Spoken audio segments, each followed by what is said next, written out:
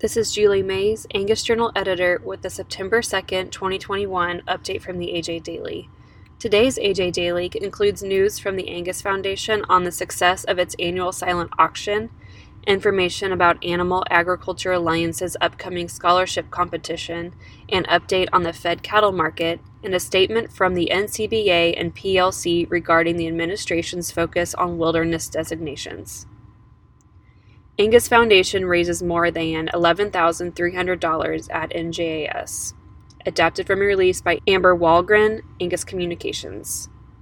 During the 2021 National Junior Angus Show hosted in Grand Island, Nebraska, the Angus Foundation hosted their annual silent auction to raise unrestricted funds to be used for its mission of funding and supporting education, youth, and research within the Angus breed and agricultural industry. The Angus Foundation uses the money raised for numerous scholarships, conferences, and research projects. Thomas Martin, Angus Foundation Executive Director, said, "It is amazing to see the incredible assortment of items so many members donated to be part of the return of the silent auction.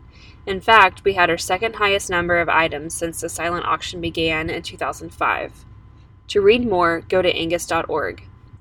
Animal Agriculture Alliance Advocacy Scholarship Competition kicks off September 13th. Adapted from a release by Animal Agriculture Alliance.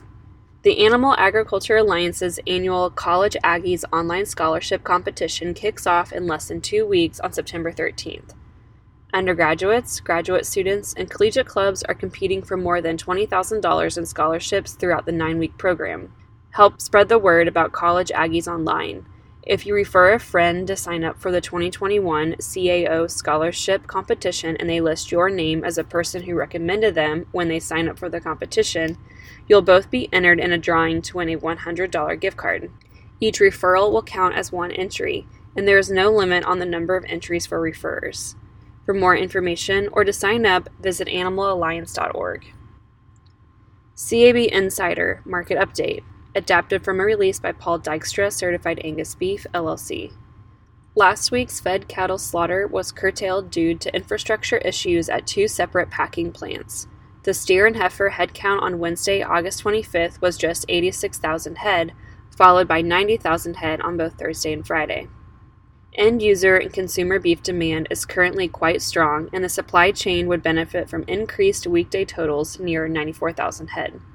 Fed cattle prices continue to show a wide range, and the weekly averages spread from $122 per hundredweight in Texas to $127 per hundredweight in Nebraska last week. There were some cattle sold as high as $130 per hundredweight early in the week, with the national average just under $126 per hundredweight. To read more, go to cabcattle.com and select CAB Insider under the News tab. NCBA and PLC denounce the administration's misguided focus on wilderness designations. Adapted from a release by the National Cattlemen's Beef Association. On September 1, the National Cattlemen's Beef Association and Public Lands Council denounced the administration's elevated focus on federal wilderness designations as an overly broad tool for reaching climate goals and targets laid out under the America the Beautiful Conservation Campaign.